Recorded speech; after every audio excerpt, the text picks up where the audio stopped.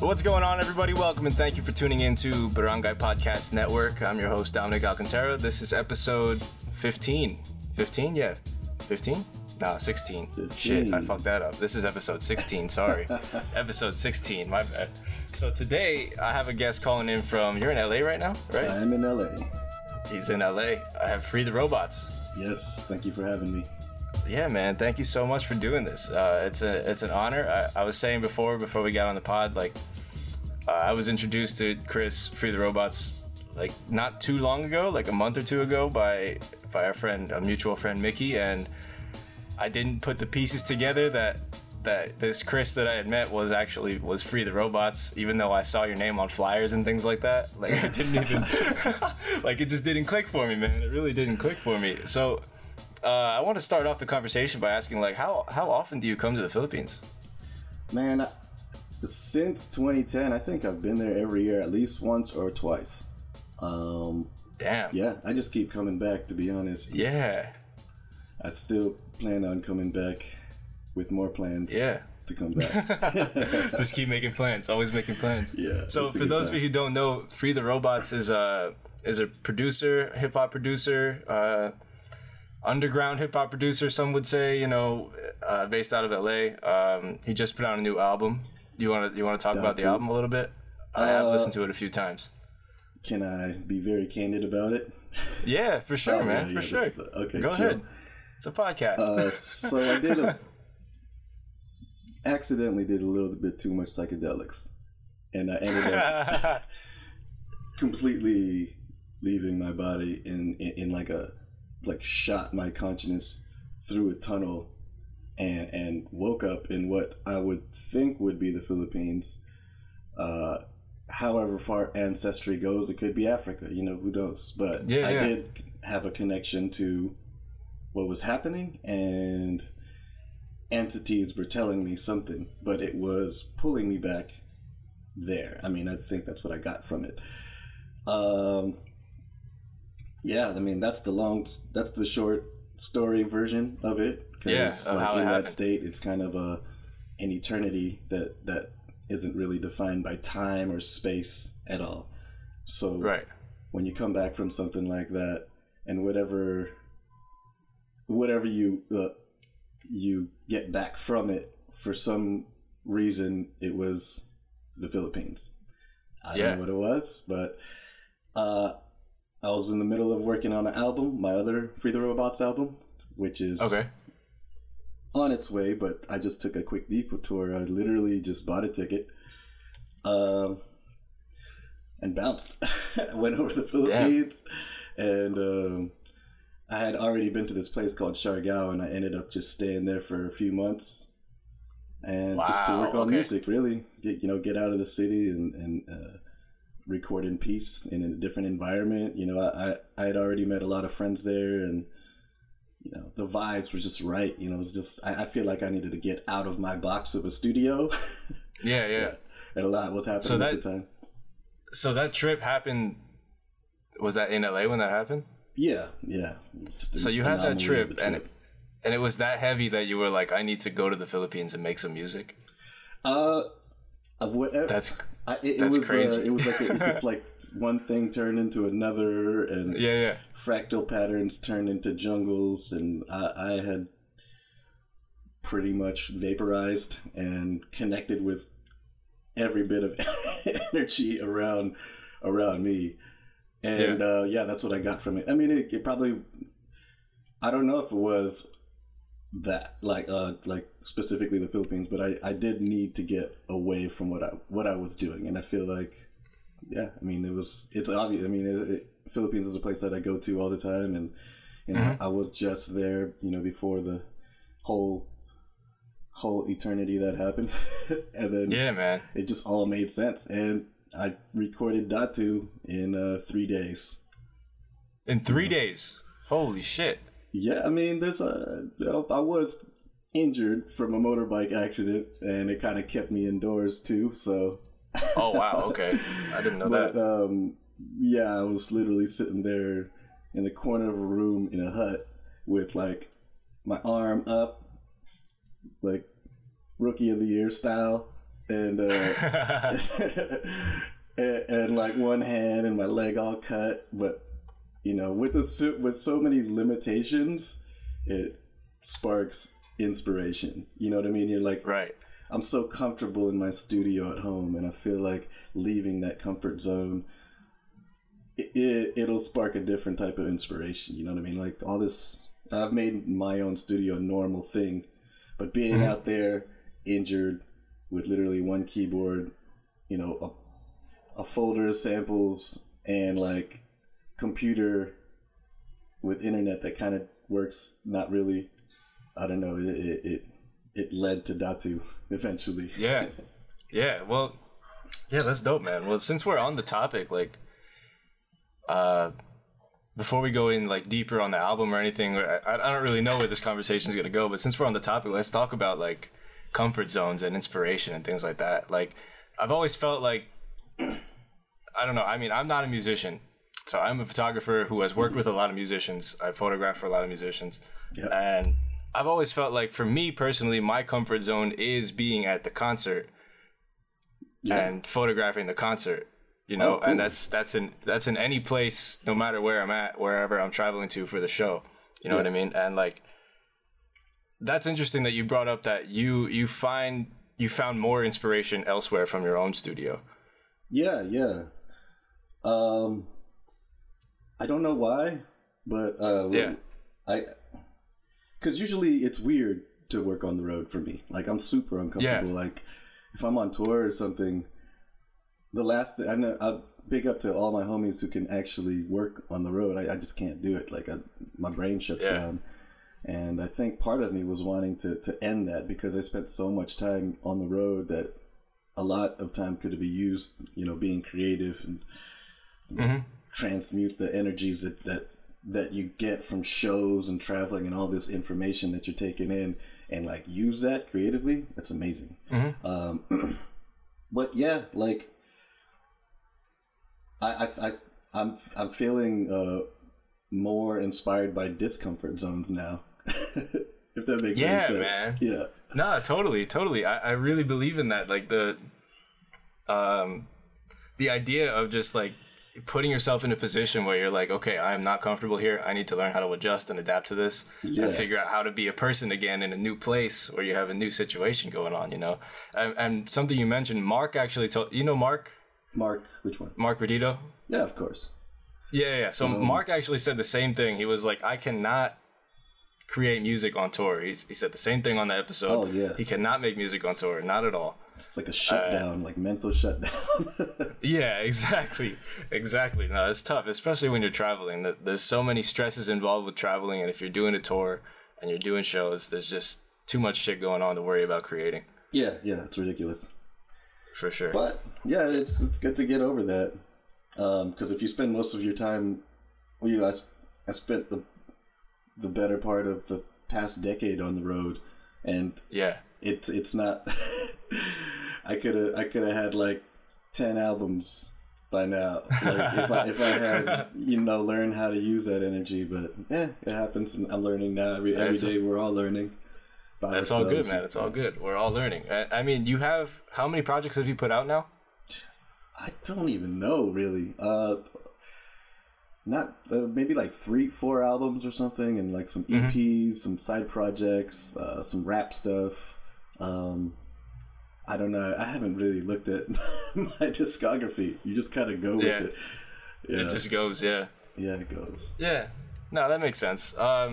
So like, with your discography though, like, have you kind of experienced, I don't want to say experienced, but, you know, experimented with different genres and different sounds? Oh, yeah. Constantly, so how does that process go from like making something in underground hip hop and then making something with Datu, for example, that is very, you know, very Filipino? It has a lot of Filipino roots in it, and it's like, how do you balance out the two? Okay, yeah. Datu was fully inspired by not only indigenous music, but indigenous culture, because of their approach to life. It like the music obviously was created not for the purpose we make music. Like we have other, you know, we're out here recording and putting it out and like getting a fan base, where the indigenous were, you know, it was a spiritual thing. It was like an in the moment thing. Nothing was really. It was healing. You know what I'm saying? Yeah, so, of course. So yeah, there's structures. You know, it wasn't like structured like today's music and like the pop world or whatever. It was just let's go. You know what I mean? That's why like some of the songs on Datu like really just are that. You know what I mean? There's no structure at all. It's just it just keeps going and then it ends. You know. And no, but that's so dope though. That's so dope. Yeah. Like I've listened to the album a couple of times already, and it's only like 30 minutes, 35 minutes, right? Yeah, it's a quick. All the tracks are like as long as they need to be. So, you know, they get the point across. You get the feel of it, and like you understand the expression, and you know, 12 songs, 32 minutes. Yeah, exactly. Yep. And like. Days. And it's just like it's very to the point. It's every track has, you feel the expression right away, what the vibe is for it, and then you just on to the next one. You know, that's super dope to me. That's super dope to me. It was the least thought out record I've ever done in my life, and it was that was the point of it. It was kind of like my way of trying to connect to how things were done in our bloodline. You know what I mean? And there's so many. We have thousands and thousands of years before whatever got to us now. Like you're from New York. We're Filipino American ish. But before us, there was like the bloodline, the DNA chain of what really made us who we are. That there's so much more behind that than what just happened when we made it to America and everything changed. Everything just changed. It was like but like we still have that kind of connect. Like we want to connect with what was before. It's like there's so much. Sure. There's Sorry. I think that's why both of us keep coming back here. You know, like I came here several times as a kid growing up, and every time I experienced something different, whether it was seeing my dad's province and his family and everything like that, and my mom's provinces and all the places she grew up, and like there's always that thirst for understanding kind of where we came from. Yeah, I mean, I think it's a subconscious thing. We can't control that.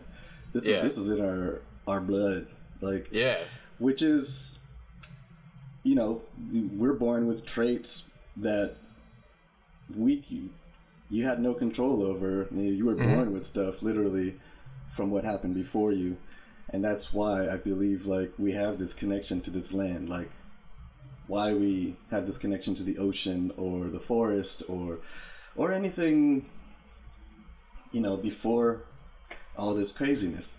I love it. I'm not not to dumb down like our American experience. Like it was beautiful, but there really is a part of our subconscious that's connected to this land and our roots, our culture that has been kind of blocked from us. Like in America, like how much of Filipino culture did you actually learn in school, or other than just in school? Nothing. None. Absolutely. Yeah, absolutely. None. Absolutely such nothing. A crazy rich background of things that happened, good and like terrible. You know what I mean? Like you start doing the research yourself. You start buying your books and like because ain't nobody gonna tell you that. Like you gotta do the research on yourself and that research totally came through sense. in an experience for me. So let's talk about that experience. Like so when you say that you said you recorded all the you said you recorded in 3 days? Yeah, 3 days. So these are recordings, these are like field recordings of things that are going on around you. Yeah, some field recordings. Once again, simple mic. I had some samples, you know, like I had this in my head, you know, kind of for a while. Because, you know, I started, like, I was put on the games to some records that, you know, some friends over there, these crazy tribal samples, and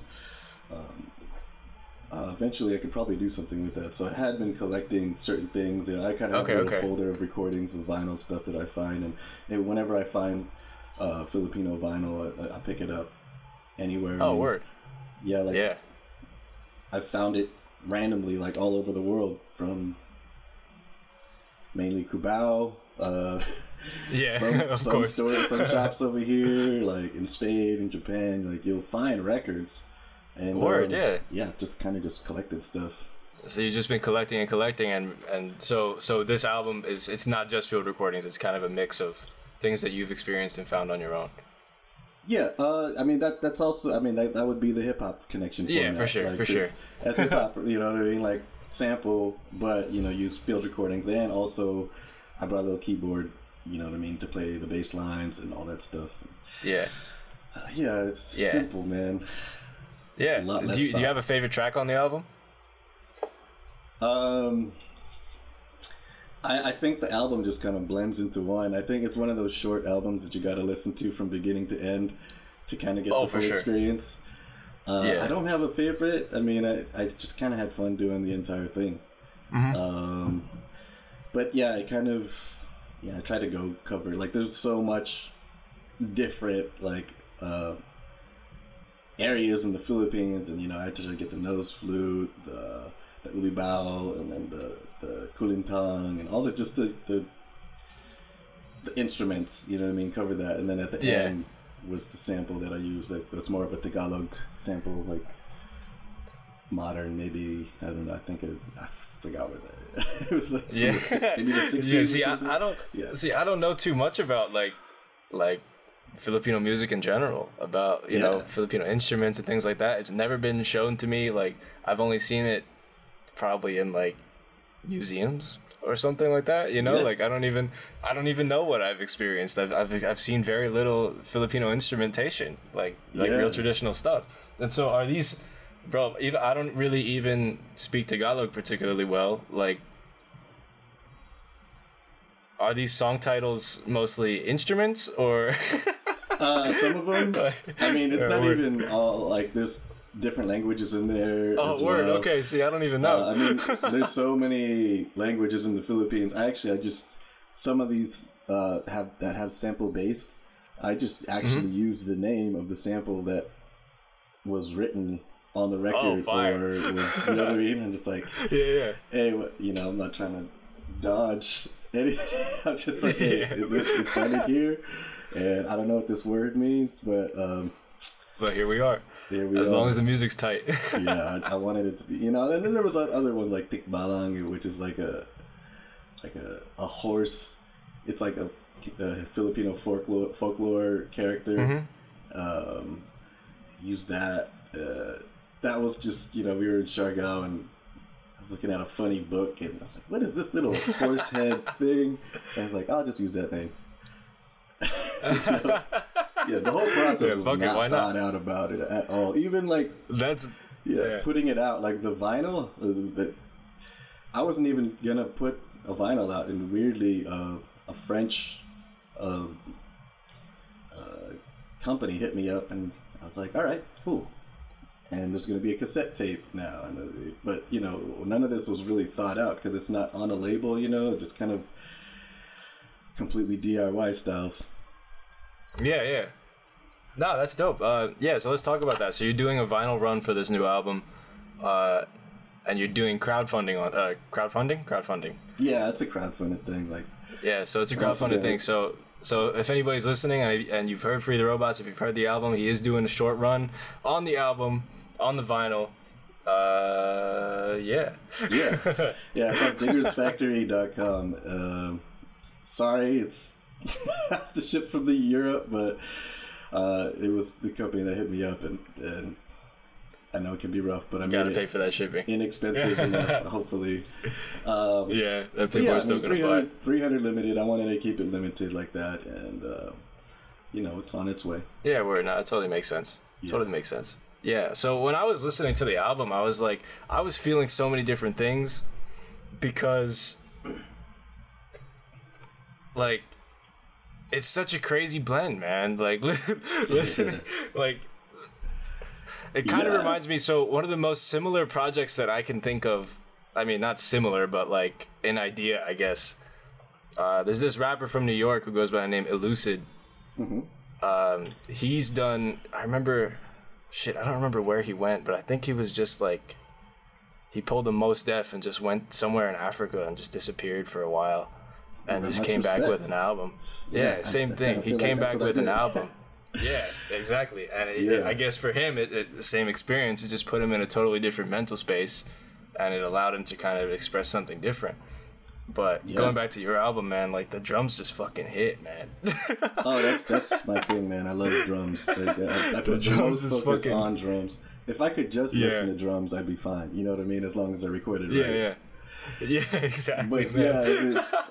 But that's back to the tribalism thing, you know what I mean? A lot of indigenous music was just drums. So you connect to that type. You like once another subconscious thing, part of us, we connect to drums.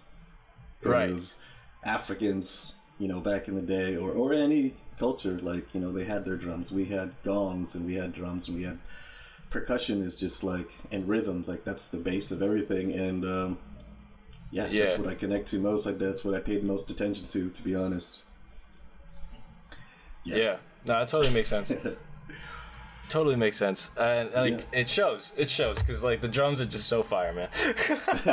The drums are so fire. But yeah, it's such an interesting feeling listening to like traditional Filipino stuff that like I've heard on occasion, and then just hearing it on some hip hop. Like, bro, that's so wild to me.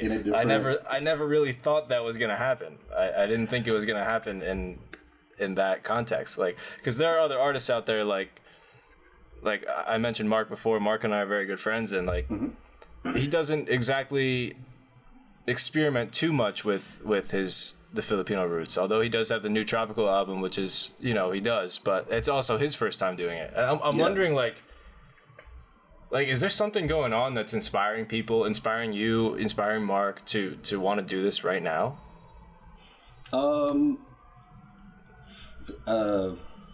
Maybe there's some sort of world energy that we can't control that we just don't know about, right? You know what I mean? Like there's one thing that's certain, we just don't know anything. So there could be a reason behind a lot of this, a lot of what's happening right now, creatively. Like it's maybe there's another source that's trying to like bring us back. Who knows? But I mean, clearly my inspiration came from an experience, but that was it's that connecting with that type of mind state that you know what I'm. It's hard for me to explain without getting way too out there. You know what I mean? I sometimes I get on like Space Zone, but word. I'd be thinking about this a lot. You know what I mean? Yeah. No, I totally get it, man. I totally get it. I totally get it. Yeah, I totally get it. But you know what? Let's move the conversation elsewhere. I should have just gone into this earlier. You want to talk more about your background as a producer? Growing up, how you got started, where you got started, and things like that. Yeah. I'm originally from Santa Ana, California. It's a place that it's the hood, Orange County. It's close to LA, but if you were into underground music, or if you were like just not about what was around you, like just the normal thing wasn't talking to you, you kind of just connected with a certain group of people, or you just found your tribe, you know what I mean? And that tribe was for sure. It was like people who were not trying to be part of what was fed to us, like in this American dream life. So it was the underground hip hop heads, the punks, the Rastas, like, there's everything. It's a melting pot, you know what I mean? And you're sharing ideas based on the fact that you can connect on that, like, level. Like, it doesn't even matter what genre, it's just, if everything else if you're in the suburbs, where I was, and it didn't, it just, like, felt like bullshit, then you got that. And that's what kind of created Free the Robots, honestly. Like, going to punk shows and going to hip-hop shows and seeing the DIY, like, energy of just, like, you know what, fuck this, like, whatever. And then, going to record stores and just, like, being part of that weird community of just, like, energy, just creative energy. And, I don't mean to interrupt, but how old were you when you had the realization that you were like, I don't want to be involved with what they're feeding me? Like, because for me, it hit at, like, I think maybe 13 or 14 years old. Yeah. Like, I knew it pretty young that I was like, I need something different. Mm-hmm. When did that hit for you? I was pretty young, actually. It was funny because I lived in an experimental neighborhood. I feel like it was weird because... Word? What does that mean? I don't know. For me, it's just like, it's strange, man. It was like the Truman. It was like an experiment on us. Like, the kid. It was a very diverse place. You know what I mean? But it was okay. It's the suburbs, in Orange County, and I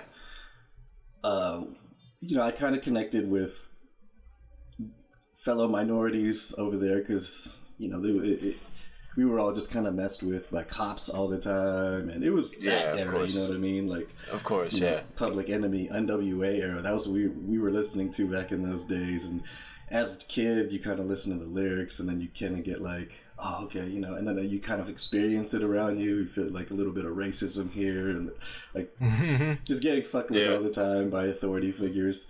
So it makes you kind of like, at that age, you become, you gain that kind of like rebellious nature, and you kind of apply that to the rest of your life, and it's great because I've used that energy like up till this day. Like, it keeps me thinking outside of the box. Like, you know what I mean? I'm not going to judge because everyone has a very different experience, but respect the fact that even though parts of your upbringing may be negative, if you don't look at it that way, you can just kind of, all right, look, that happened, and it actually made me a stronger person today, and it made me a more creative person today, and honestly, just going with it.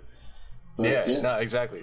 That's how I like to look at it too, because I grew up in like the rural suburbs of New Jersey. Yeah, I feel you. In a very white place, and that's why it hit me so young. I was like, I can't be like these people. Like, I don't fit in here. I'm just gonna find my own shit, and like, for me, it started with underground hip hop. Like, I got into who was the first one? Wu-Tang, of course. Yeah, of course. I've been listening to like, but even aside from Wu-Tang, because Wu-Tang isn't really that underground. Like, a lot of people know Wu-Tang, Oh yeah. Like in its time, though, in like the 90s or something, course. That was of course. But I mean, growing up, for me, the white kids in my high school, every once in a while, I'd see a Wu-Tang shirt, and I'm just like, whoa. Oh yeah. Okay. All right. Yeah, I get it. Okay. But for me, it was like, what was your kind of like what would you grow up on? Bro, for me, the first one, the one who opened the door to the underground stuff that like I live with now, is Dumbfounded. Oh, hell yeah, the Hobie, man. Yeah, bro. He's Dumbfounded great. Like when he was doing the he had the 2 video series on YouTube. One of them was the Knock Steady. Yep.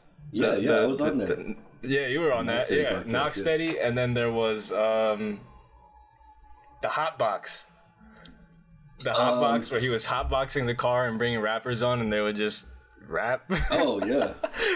Yeah, bro. But like, the amount of people that I found through his videos and then ended up meeting and working with over the years, was just like so bizarre. It's still bizarre to me that like 10 years later, I'm still like you, for example. I'm on this podcast with you, even though we've only met once or twice in person. Oh, yeah. It's like, it's super crazy, man. But like, yeah, for me, it was Dumbfounded first, and then like Driver, No Can, Open Mike Eagle. Oh, okay. Crazy. Like, do you know Milo? Yeah, of course, man. Milo is like my big OG. Like, me and him are very close. He's like a big brother to me. Oh, word. People like that, yeah, man. Oh, that's like cool. what was your like your crew, your generation group? Like, what was that like, and who were coexisting with you? What era? Like during Free the Robots, before Free the Robots? Like when you first got started. Oh, cousins, man. Just cousins, and like introducing you to rap music. So yeah, I'm pretty like old. Just gonna say it flat out. So it's gonna sound pretty ancient, but like, nah, it's all good. You know, my first music was Too Short. Life Was Too Short. NWA, Straight Outta Compton. The first actual CD that I had bought for myself was Souls of Mischief. Which is crazy because I eventually collaborated with Opio from Souls of Mischief. Yeah, and that's crazy. Man, your CD was the first CD that I ever bought.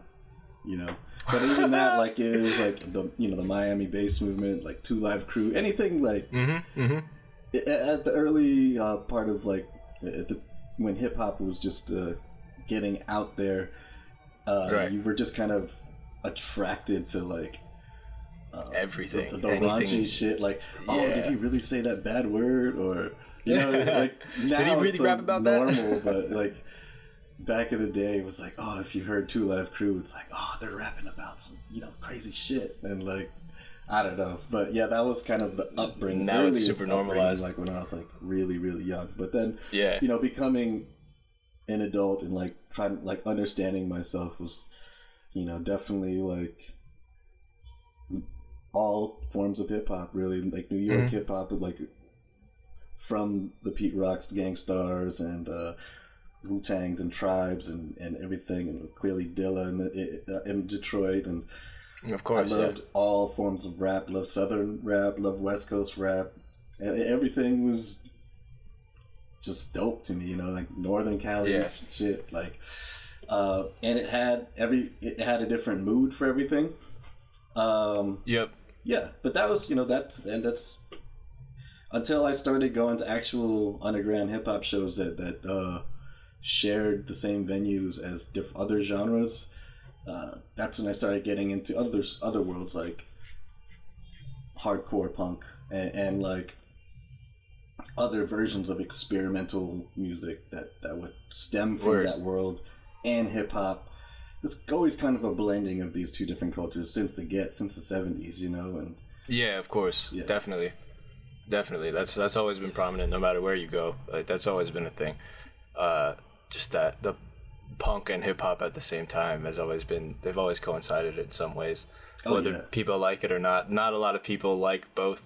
But the people who do, why they do, and there's a reason they do. But going back to my question before, like I was wondering, like, who, when you became Free the Robots, like what were the people around you who were also kind of just starting out in music? Well, it was weird because there was a thing that was happening in LA that we couldn't really explain. There was not, at the time, there was not like a real solid LA sound for electronic music. And it was kind of birthed out of like rave culture, hip hop culture that kind of met, and punk culture, just DIY culture in general. And like I grew up, DJing, going to raves and hip hop shows with the Gaslamp Killer. We were like 16, and like his worlds too. Like he's a San Diego guy. I was in Orange County. We would all go up to LA and just get with what was happening over there. I mean, there was like certain weird nights that were happening, and weird warehouse things that were happening, but still there was no like home yet. But you kind of like at the birth of Free the Robots, like the people I was hanging out with were just mainly DJs and weirdos, like the DJs that everyone really hated, to be honest. Like people hated Gaslamp Killer. His name is the Gaslamp Killer because he killed the dance floor. Not in a good way. In a good way for us, for the nerds and the b-boys like us. But I mean, this is I did not know that. This is the thing, though. Like, it's hard to imagine that because these types of people and where they've gone in their careers, like, your Flying Lotuses and Datalists and No Such Things and stuff like that. But in the beginning, you're at the cause of something new. And that cause is not necessarily the thing that is attracts huge audiences at first. People like, what is this weirdo doing, Yeah. But, that's kind of part of the process of being part of the cause. Exactly. At doing something completely new that doesn't exist, because, it's important not to be judgmental as an artist, to be like, oh no, they're not on my level, like, fuck this, like, whatever. Do your shit. Like, if you have something to express and be creative and have a platform to do so, then do it. And that's who I surrounded myself around, was just weirdos and people that I thought were eccentric in their art or just like the things they would do. It's a very like inspiring energy to be around, and being in a place like LA I'm grateful that was all around. It wasn't hard to find anywhere, you can just think like, all right, see what's happening here. And then the Low End Theory happened and just dropped the bomb on everything happened. Basically. I'm just like, whoa. Yep. People are listening. Yeah, bro. People are listening. Yeah, people don't hate us anymore. It could like happen almost like not overnight, but you just saw it. You just like, oh, you just felt this thing about to burst, like, and it did. It gained all this crazy attention. Like everyone from Prince to Erykah Badu to Tom York to James Blake have come to this place like as fans and like played as, you know what I mean, like just to feel a pure energy of just kids doing something completely different, and you kind of just, I mean, you've been there before. I don't know which night it was, but like, did you feel like, I don't know what, it's weird because there's like a lot of different eras of Low End Theory because it was on for like 12 or 13 years or something, but it's still like from beginning to end, it was always dope. Yeah. I mean, I've even gone to Bananas with Verbs. Mm-hmm. You know Verbs? Yeah, man. I've even gone to Bananas, and even there, it's like you still feel that the same energy of like, this is something completely different, but it's still hip hop, and we love it because it's still hip hop and it's our kind of hip hop, Exactly. And like, I'm coming from New York City. I only know that night I was at Bananas. Prem Rock was there from New York too, so I knew two people there, and I was just like, I don't know what the hell is going on, but this is beautiful. This is like a beautiful experience for hip hop music. Even no matter how many people are there, no matter who's there, it doesn't matter. Like, it's just, we're just experiencing the music. Yeah. I mean, once again, it's just like, it's fucking beautiful, man. People in the same room who have that same vibe of just like, you know what, this is for us, you know what I mean? It's very, because, it's so easy to go out and be entertained, you know what I mean? Yeah, exactly. It's like that instant dopamine, like you can slide out to any spot, you'll know every single song. But if you're not, if you want to take it a little further, you can choose a place with a different vibe, different energy of people that are just like, like, we're bored, man. Like, we got to create something for ourselves. And you get enough people doing that, that's when you have a movement. That's when you have, like, real innovation that the world could actually, like, us at the Low End Theory, like, a career, like, in music? What? That's something that no one was like, okay, no, we're the background. The rappers are the, you know what I mean, like beats. Like, how are you gonna do that? And we all know what happened there. Like, yeah, LA finally had a sound. It was weird because, you know, there was Detroit, New York techno and house, and then, you know, the Miami bass thing, and you know, Chicago's always had like so many different forms of electronic music that's worked, and you know, LA's was this weird blending of thumping beats, you know? Yeah, all different styles. No, that's so beautiful, man. That's so beautiful. In some ways, I feel like I missed out because I was in New York and not in LA, but I totally didn't miss out because I was still in New York and I was still getting York, all of that shit like, too. There's always something happening over there. Like, yeah, for sure. Yeah, for sure. But it's a world thing, you know what I mean? Like it, you know, clearly in its beginnings, it's in these weird places, but we're on the internet, man. Like, you can make something, and then somebody from Botswana will be like, "Oh, what's this?" You know what I mean? We're world connected now, you know. Yeah. So you've been really pushing the boundaries throughout your whole career, even now, where you're putting out this Datu album, and it's extremely experimental in indigenous and Filipino in itself, and it's so beautiful, and it's really something that you've done throughout your whole career, and just pushing boundaries, doing something different, you know, and you found comfort in that. You found a niche in that. Yeah, I just don't feel like it's staying stagnant is my thing. Because it's not, I don't know, like I try not to be affected by the money side of things. Like, you know, you clearly want to make a living and everything, but you also want to make something. This is your soul, your heart and soul into something that's going to exist forever. You know what I mean? This is kind of like a piece of your diary that you're sharing with the world.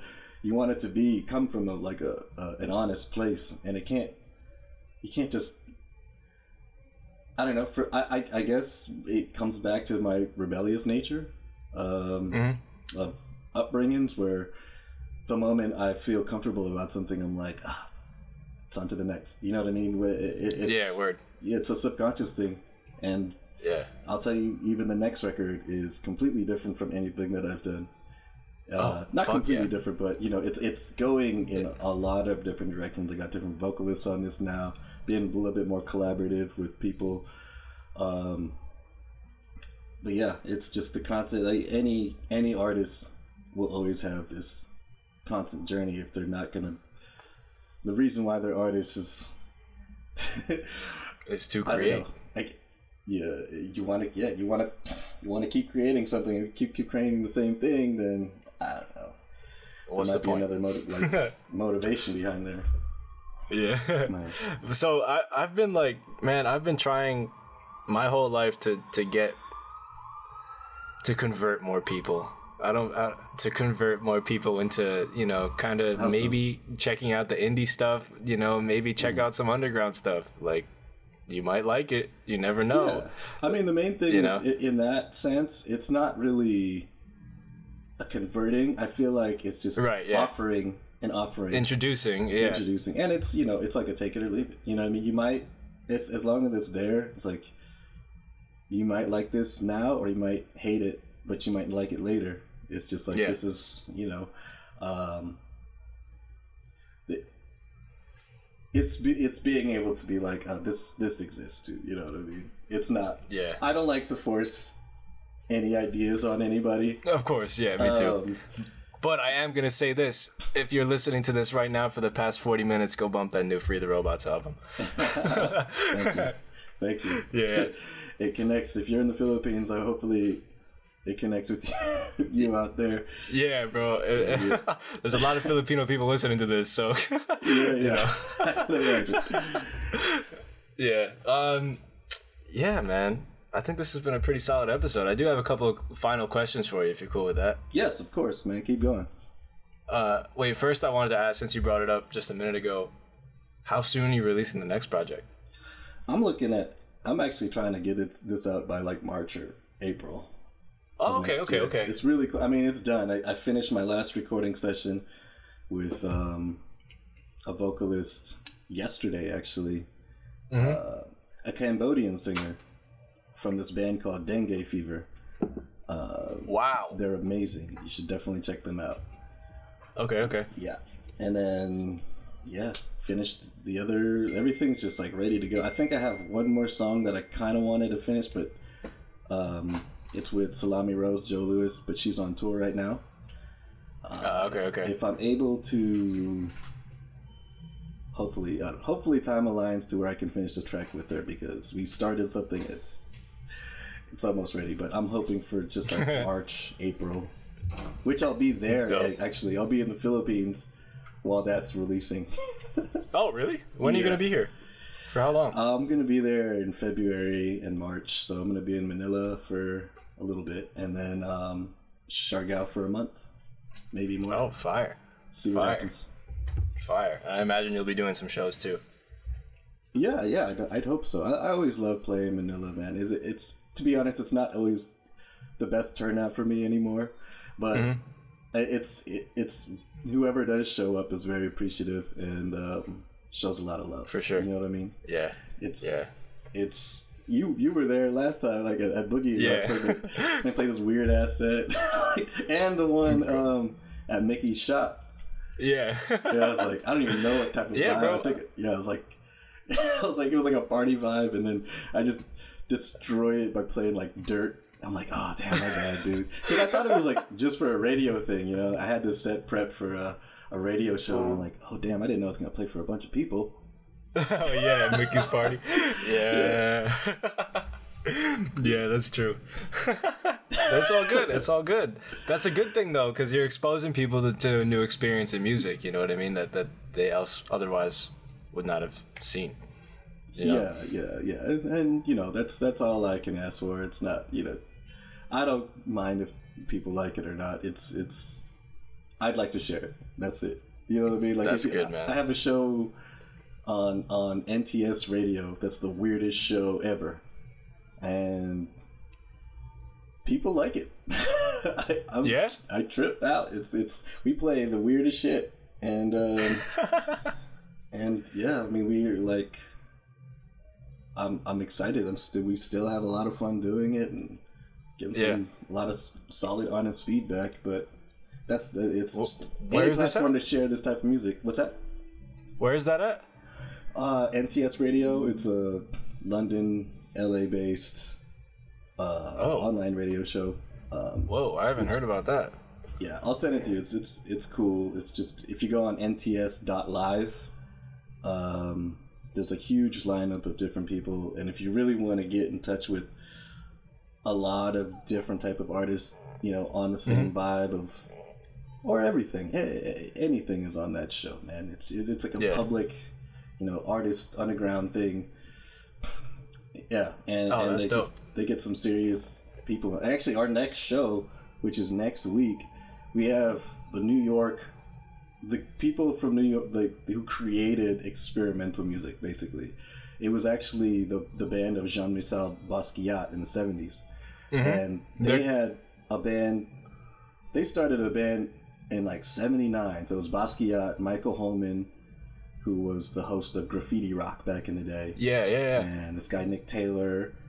And what do you call it? The guy, what's his name? He's a trippy, like, director. He made Buffalo 66. You know what I'm talking about? Okay, yeah. I'm familiar with Buffalo 66. Yeah. They were just like New York downtown dudes that just made a band based on the fact that they like didn't know what they were doing and no one really knew how to play whatever, and they just like fucked around and they created one of the most innovative things to happen out of the 70s. And yep, they're gonna be on the show next week, or the last living members. Yeah, that's Vincent wild, Gallo. That's his name. Vincent Gallo. He's the other guy. Word. Wait, so how does that work? Are you in studio with them, or are you like we're doing right now? Well, yeah, kind of like, yeah, because they're in New York, so...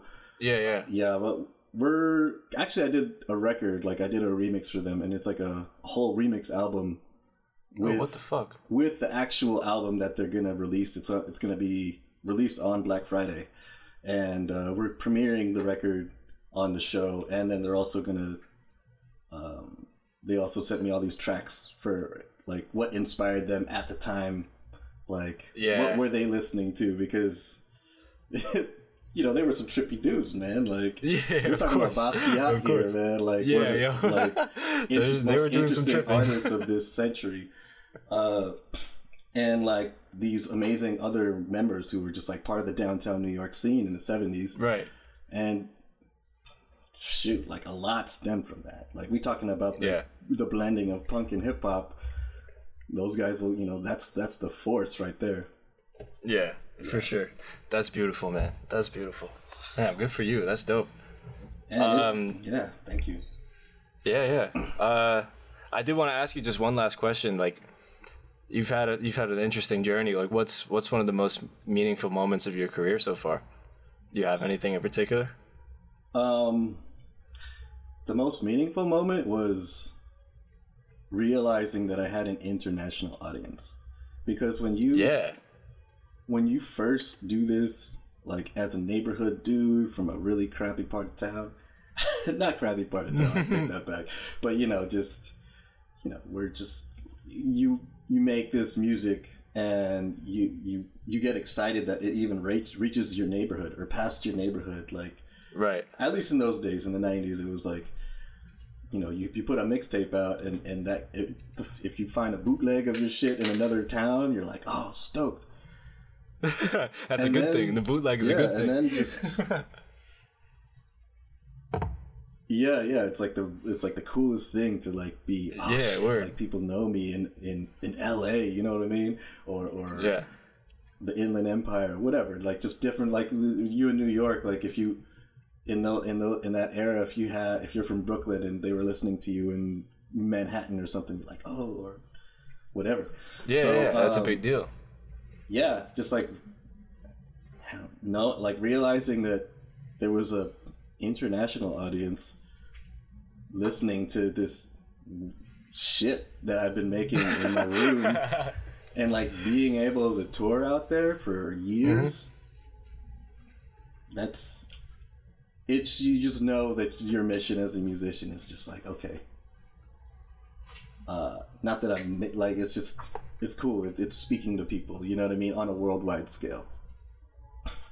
Yeah. Yeah. No, that's amazing, man. That's amazing. That's really what it's all about, and that's how it's worked out for you over the years, and that's perfect, man. That's perfect. Yeah. And I would just want to continue to do this. I mean, this is the only thing that I do. This is just music now, so that's it, really. Like, it's a beautiful thing to be able to share it with people, and you know, you're sharing it with essentially the people that you were. Like, if you were the weird misfit that didn't connect with this, you were extremely excited when a certain group or a band came into your town, and you're like, oh yeah, like, you have that, you have this power to speak to these kids that just, like, have the same situation as we had growing up, on some, like, yeah, bro, you know, like, this is boring, I need something new. And then they in turn what they hear from you and create another thing. And it's just this whole cause and effect, like, creative explosion. You know what I mean? It's like the Big Bang, you know, you're at the... Which, no, I'm not going to be the beginning, like, because I was inspired by other people before me. But it's cool to see this evolve on a worldwide scale. And you see, like, people doing similar things, but then taking it further, you know what I mean? And in different directions, yeah. In different directions. Sure. We're essentially just changing culture. Yeah. In general. Exactly. Yeah. Shit, that's a perfect place to end. We are changing culture, ladies and gentlemen. We are changing culture. People like Free the Robots are changing culture. Has been for a long time. I've been listening to this dude for a long time. Since I was a kid. Yeah. Or making it evolve somehow. Exactly. Changing culture, making it evolve, and keeping it going, man. Exactly. Yeah. All right, man. Thank you for coming on. You have anything else you want to plug? Obviously, the album, the vinyl release. Yeah, that's about it. Maybe just listen to it. See what happens. If you like it, if you don't, it's all good. You can throw it away. You can I don't know. There's ways to find it. There's ways to find it. I'm sure the link will show up. Hopefully you listen to it with an open mind, and I hope it connects with you somehow. Yeah. All right, everybody. All right. That's it from us. As always, I'm Dominic Alcantara, your host from the Philippines, and I have Free the Robots in LA. That's going to be it for us. All right. Thank you everybody. Very much. Thank you for listening. All right. Peace. All right, Peace. Just wanted to thank everybody for tuning in to today's episode with Free the Robots. I didn't give him the best plug there at the end, so I just wanted to come back and say be sure to check out his new album, Datu, which is available on Spotify, and you can check out the vinyl release as well. The links to that are on his Instagram. Okay, so here's a little clip from one of his tracks playing right now. Thank you again for tuning in. Peace.